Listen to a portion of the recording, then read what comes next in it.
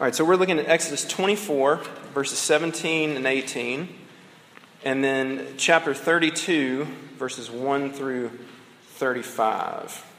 So let's give our attention to God's word.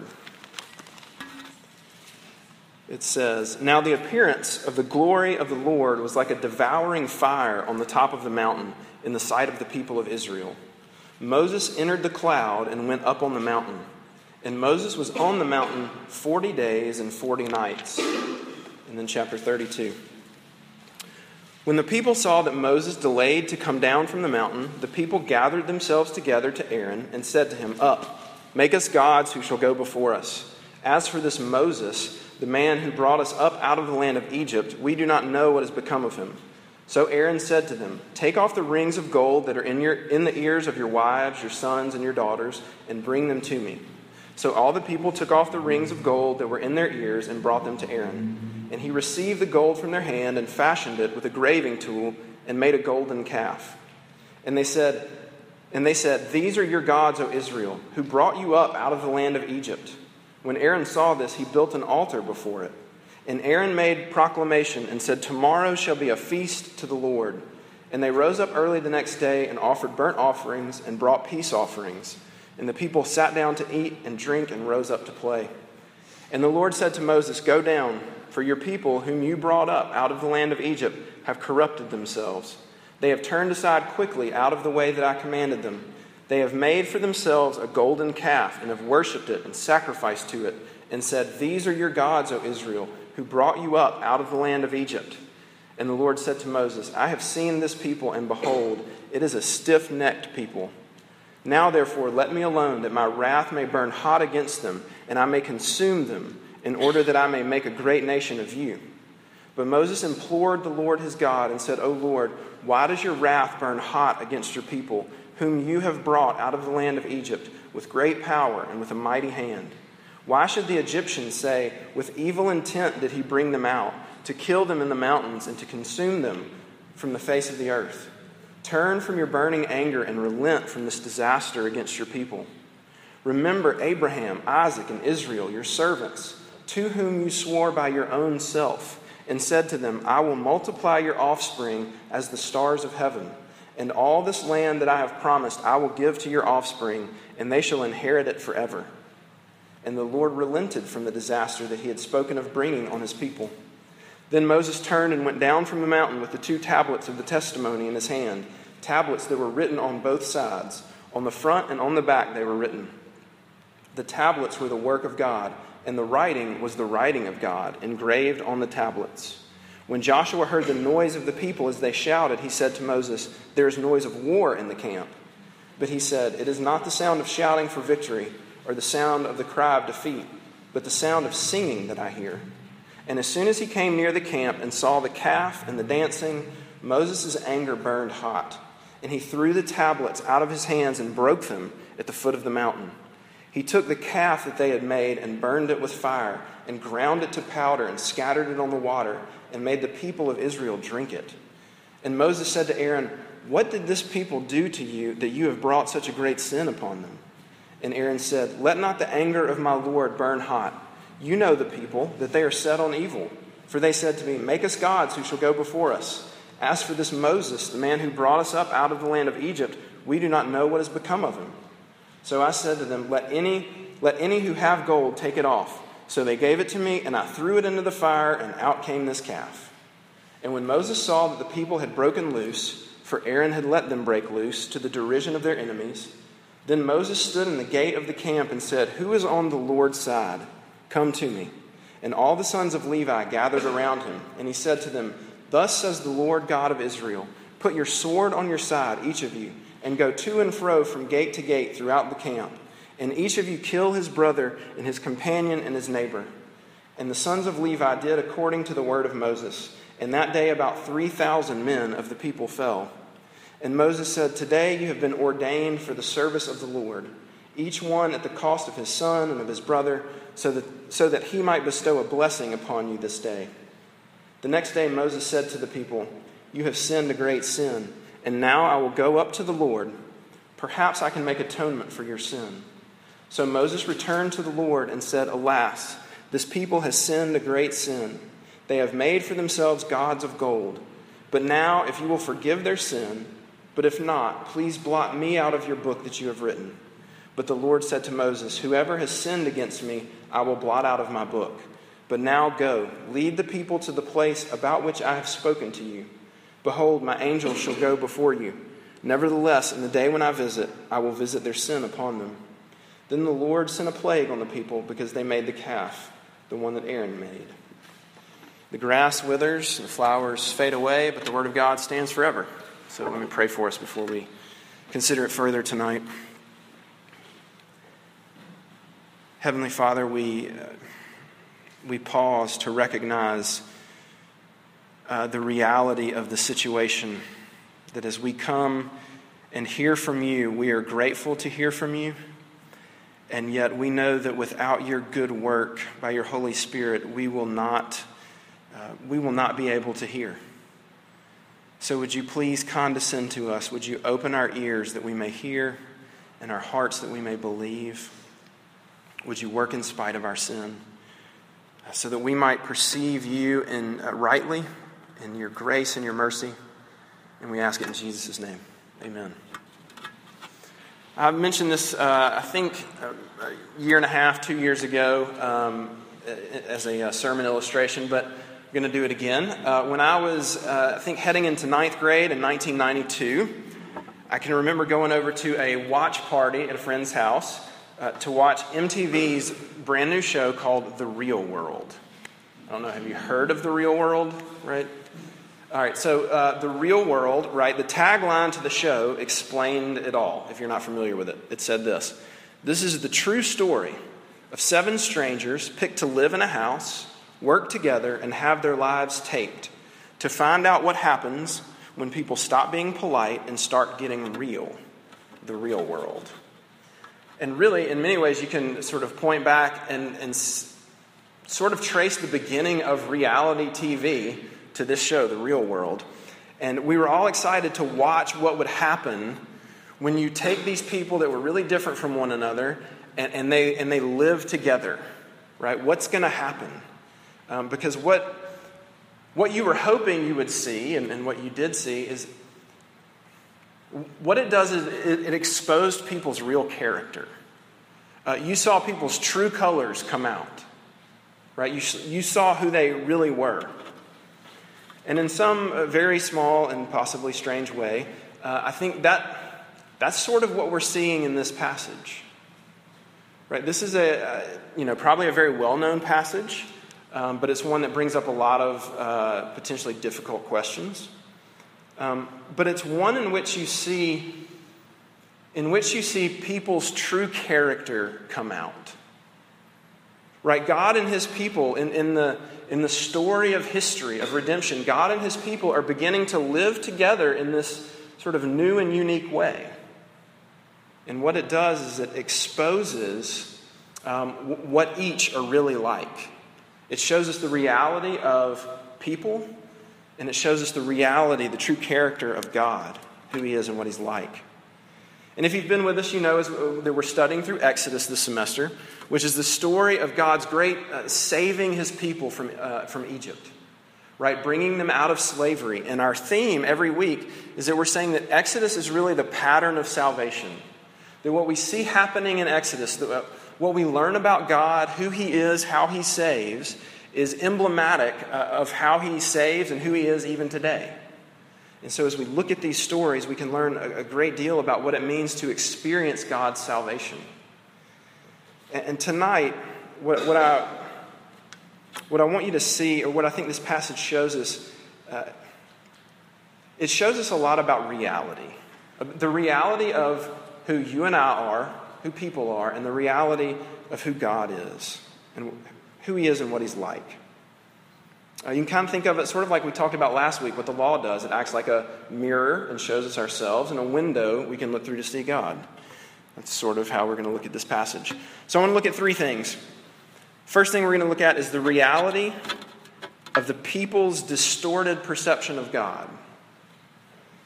Secondly, we'll see the reality of people's distorted perception of themselves. And then thirdly and finally, we'll look at the reality of God's grace to distorted people. All right. And I feel like I should pause here and say thanks to a couple of my campus minister friends, to Brian Sorgenfrey, Les Newsom. Pretty sure Brian stole a lot of stuff from Les. Not sure where Les got it, but I'm sort of indebted to some of their thoughts on this. First thing we need to look at is the reality of people's distorted perception of God. Right, every week we take time to rehearse where we are. We had Egypt, we had Israel, right, God's people, they're enslaved in Egypt. God shows up on the scene through Moses says, I'm going to save you.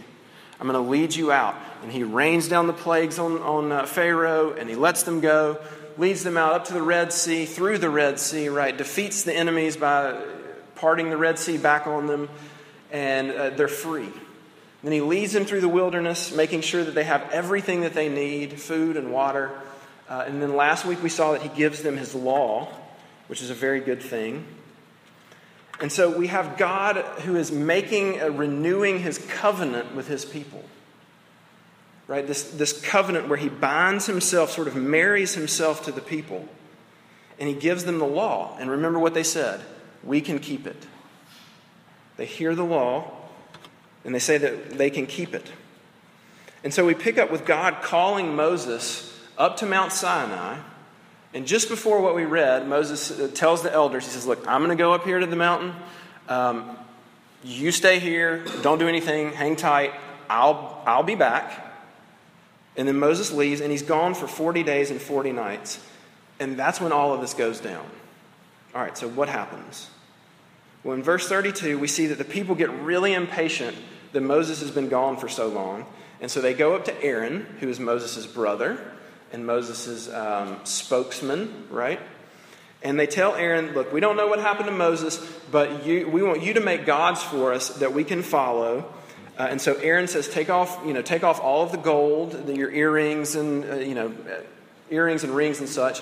Where did they get that? Right? It was a gift from God. The Egyptians gave them all that as they left. Remember?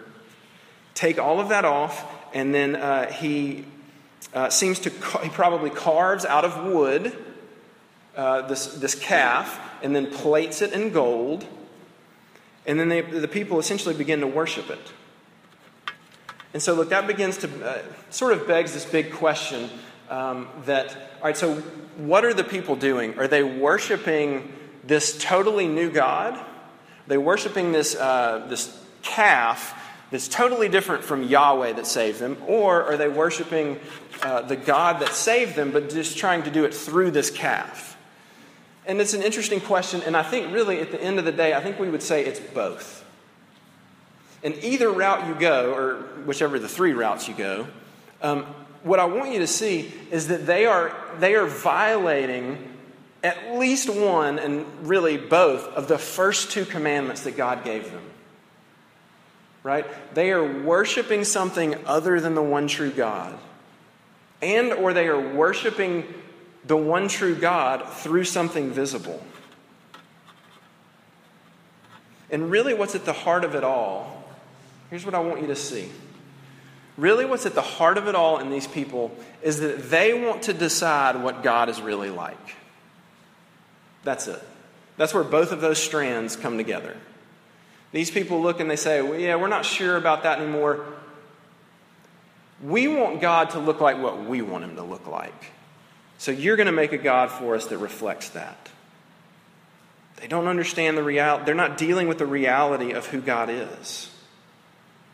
We want God to be like this. And so they're attempting to relate to a God that they have created and not the real God. And I hope you see that is only going to result in dysfunction. Right? Certainly you know this from your own experience or a friend, right? You've seen some sort of bad dating relationship where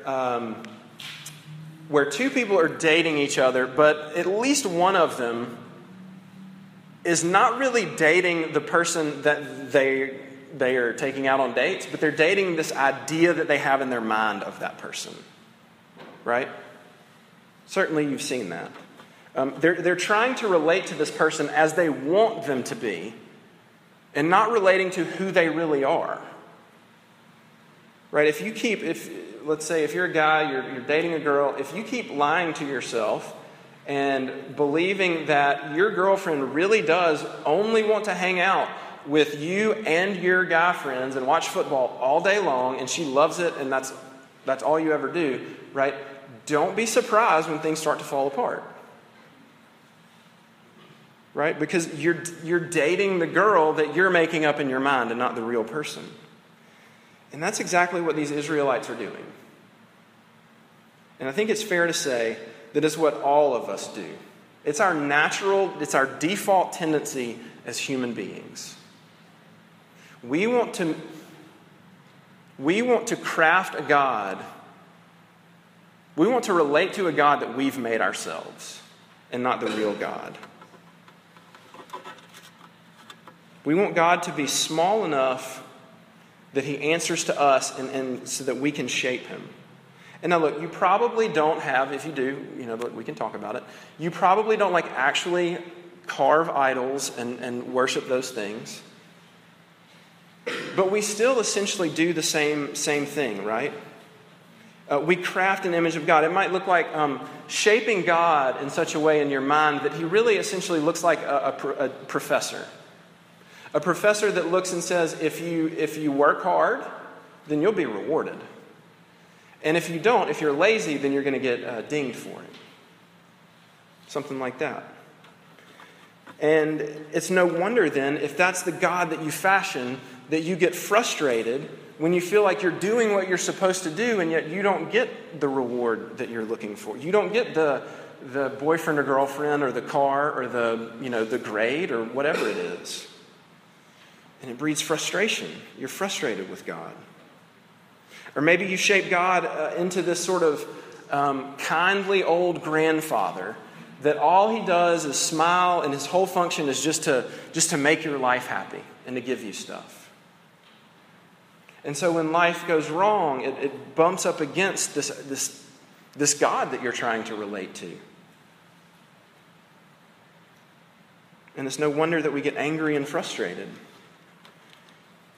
And maybe you craft a God sort of like that grandfatherly figure that basically he just sort of winks at sin. It's not that big a deal. Like, hey, we all do it. And it's no wonder that we get frustrated when the law comes into our life and it rubs up against us. Because we've shaped God the way we want him. And that kind of relationship's only going to bring dysfunction. Or it might look like setting up something entirely different, either to share the throne, so to speak, with God, or replace him altogether. Because look, every single person worships something. Because worship just means that you devote your life to something. You look at something outside of yourself and bigger than yourself, and you say, this is the thing that's going to make sense of life for me. You're going to be God to me. And so it can be anything. It can be money or sex or your grades or being popular, being athletic, whatever it is, right? And it's the same inherent mistrust of God. You can't really trust that God, so I'm going to make my own. Right? We think, God won't give me, sure, I'll worship God. But whatever satisfaction he holds back from me, I'll get it from Instagram or from my friend group or from pornography or from my job or whatever it is. And you begin to see the reality of what our hearts are doing, right? It's essentially, if you think about what's going on here, and I think this will help you understand why God seems to react so harshly. God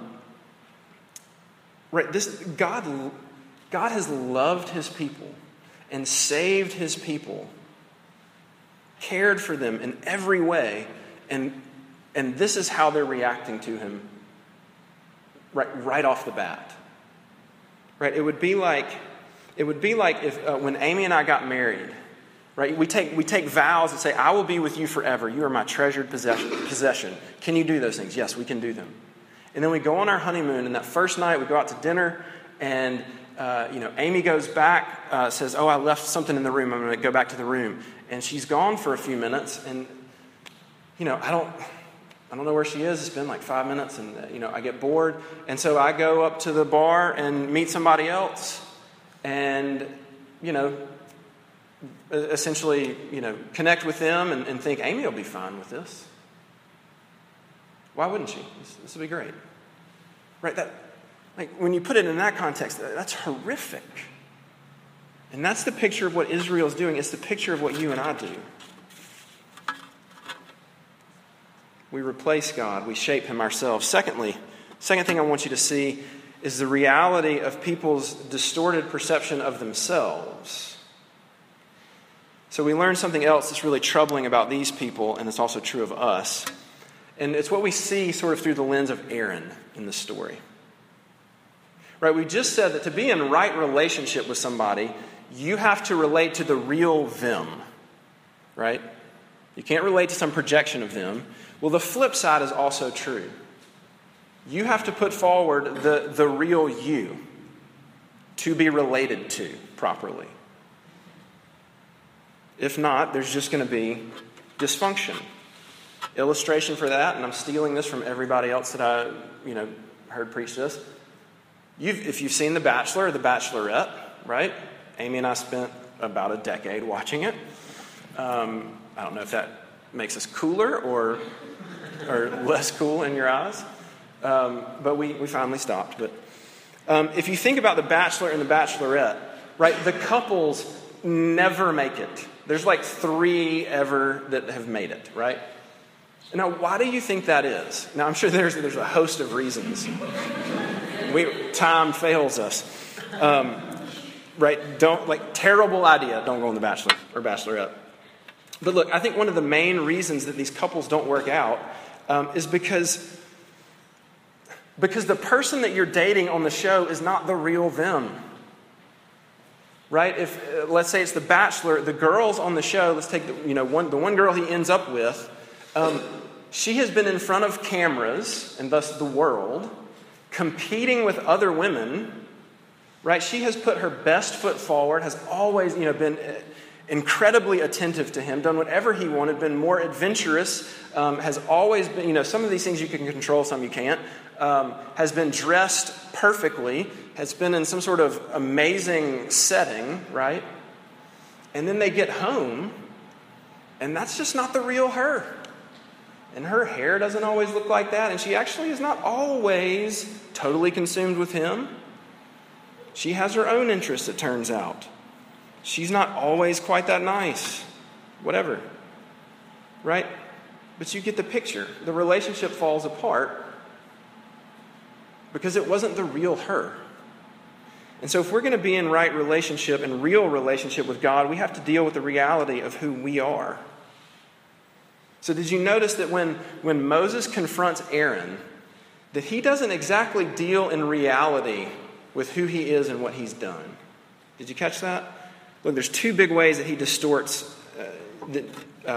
betrays his distortion of how he perceives himself. The first thing he does is he blame shifts. Look at verse 21 and following. Moses comes to Aaron and he says, what in the world could these people have done to you that you did this? And Aaron says, you know these people. These people are evil. Aaron's confronted with his own sin, and his instant reaction is to say, it was them. It wasn't me. It's not my fault. And then he goes on to say that the people were upset because you, Moses, were gone so long. So I think you could even see he's sort of backdoor blaming Moses. Look, if you hadn't been gone so long, maybe. But he's saying, look, this is not my fault. It makes us think of Genesis 3, right? When sin enters the world. God comes to Adam and he says, what have you done? And what does Adam say? He says, it was the woman that you put me here with. It wasn't me. And look, this is an easy one to see, right? It's not hard to look into our hearts, into our lives, and to see that this is us. right? Our hearts blame shift because we don't want to recognize the reality of how bad we are. Look, a lot of you know me, some of you know me very well, ask the people that do, it's never my fault. It's not my fault. Because we don't want to admit the reality of who we are, so the blame is somewhere else, right? It's because I haven't gotten enough sleep. It's because she is so mean to me. It's because I don't come from money. It's because the culture that I am surrounded by tells me I have to look like this. It's because the culture I'm surrounded in is always pushing sex on me. It's because he started it. Right, on and on. Our hearts don't admit the truth that it's my fault. The second thing he does is he minimizes his sin, right? And this would almost be funny if it wasn't true and thus terribly sad. Verse 24, Aaron says, he took the gold, he threw it into the fire, and out came a calf. Right? Is anyone going to buy that? You can picture him like, okay, all right, look. So, yes, I might have had a little part in this. I might have taken the gold. I might have thrown it in the fire, but the calf thing just popped out. Look. Yeah, I did a little bit of this, but look, this is not all my fault. We've seen this at our house before. Did you hit your brother? No. I barely, maybe just kind of, right? Or no, okay, I was mad. And I was punching toward him. But he kind of turned into me and, right? And look, those are silly examples, right? But you and I still do it. It's just a little more polished. Right? We minimize our sin and do the same things. I did it last night with Amy. You'll love this. She was rightly telling me that I was not handling talking to one of our kids, sort of disciplining one of our kids the right way. Again, she was right. And so I sat there and took it for 5 seconds. And then I responded with, and I quote, well, I guess you've just got the market cornered on parenting, right? Yeah, that's brilliant. Look, what am I trying? What's the strategy behind? The strategy is, on one level, I recognize I haven't done right, but I want to bring up you're wrong. Let's look at you, so mine maybe doesn't look quite so bad, right? It's not that big a deal. What about you? And so we say things like, yeah, we compare. I'm not as bad as them. I'm not addicted. Or we say, it's just a little, whatever. Or we say, we think, I wasn't trying to be mean. It wasn't my intention to, whatever. Our hearts are desperate to show that we're not as bad as we really fear. That's who we are. That's the reality. Thirdly and finally, and quickly, I want you to see the reality of God's grace to distorted people like us. Yeah, we've seen a lot of the problem, right, who we are. But this passage also shows us a lot about who God really is and his grace to us. And overall, the big thing that I want you to see is that God gives us a mediator. He gives us a representative, a go-between. Somebody that can come between God and his people and fix the relationship. The mediator in the story, obviously, is Moses. And there are two aspects I want to look at very quickly. The first thing I want you to see is that Moses intercedes for his people. Where do you see it? Verses 11 through 14. When God tells Moses, look, Israel has done this thing. And he says, basically, leave me alone, scoot over. I'm going to wipe them out and I'll start over with you. And Moses intercedes for his people. And I want you to notice what he does, because I think this is beautiful. Verse 11, 12, and 13, he basically gives three sort of reasons. Verse 11, he appeals to God's sort of fatherly affection for his people. These are the people that you love, that you brought out of Egypt, out of slavery. Verse 12, he appeals to God's reputation with the rest of the world. He basically says, look, the rest of the world, the Egyptians they're not going to perceive who you rightly are if you do this. So for your name's sake. Verse 13, he appeals to the promises, God's faithfulness, right? He says, look, you have made promises to Abraham, Isaac, and Jacob. He appeals to his faithfulness. Look, so what's the point? What I want you to see, if you don't take anything else from away tonight, look, get this. That Moses appeals to God's character to intercede for his people. In other words, he doesn't point to anything about Israel, about the people. He doesn't go to God and say, all right, look, it wasn't, okay, yeah, they made a calf, right? But at least it's only one. He doesn't say, look, all right, look, I'll talk to them. They will never do this again. They'll get better. He doesn't point to anything about them. He points everything about his appeal to God's character. And his appeal is answered. And what I want you to see is that is really good news. That is really good news. If you find yourself tonight, if you're hearing this, and you find yourself either for the first time or just again really exposed, right, by the reality of who we are, who you are as a person. If you find yourself being exposed because you see the reality of your character, then this is good news because you don't have to hide anymore. Because salvation is all about who God is. It's about His work and His character, His faithfulness. So you can actually move towards God in all of your filth, in all of your shame and your blame shifting and hiding. You can actually drop all that and come to God. Because it's all entirely based on the goodness of His character. You can throw yourself onto His mercy. Second thing and last thing I want you to see that Moses does is he tries to intercede, he tries to make atonement, for his people. Verses 30 through 35, Moses goes up to God as the mediator and he tries to make atonement. Right? He tells the people, you have sinned a great sin. Perhaps I can go up and make atonement. And so he goes and he asks God, if you will forgive this people. And then he basically cuts off in mid-sentence.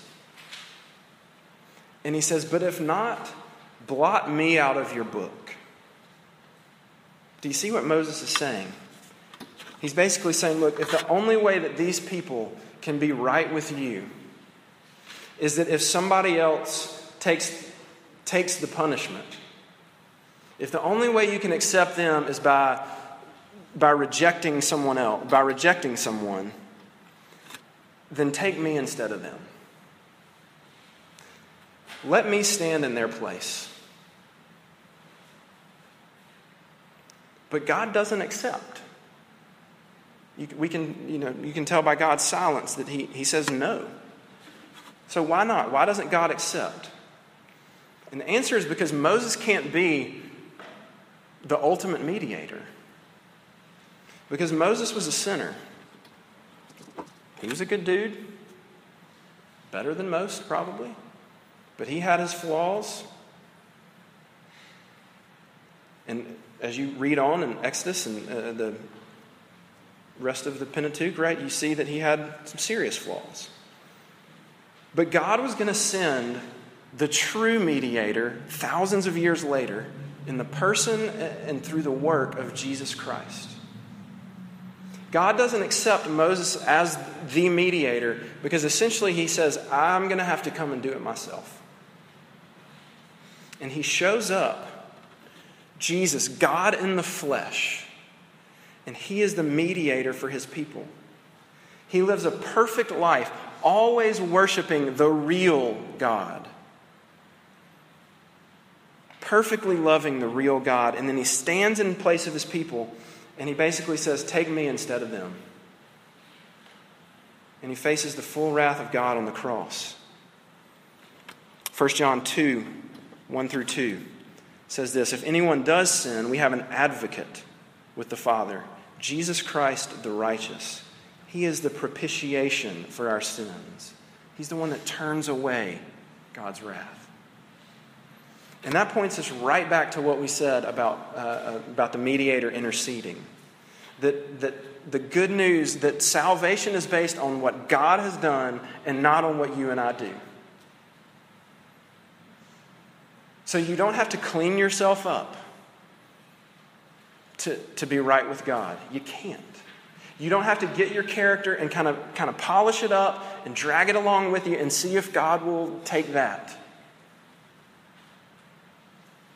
Because the good news is exactly that. It's just good news that God has done it for you.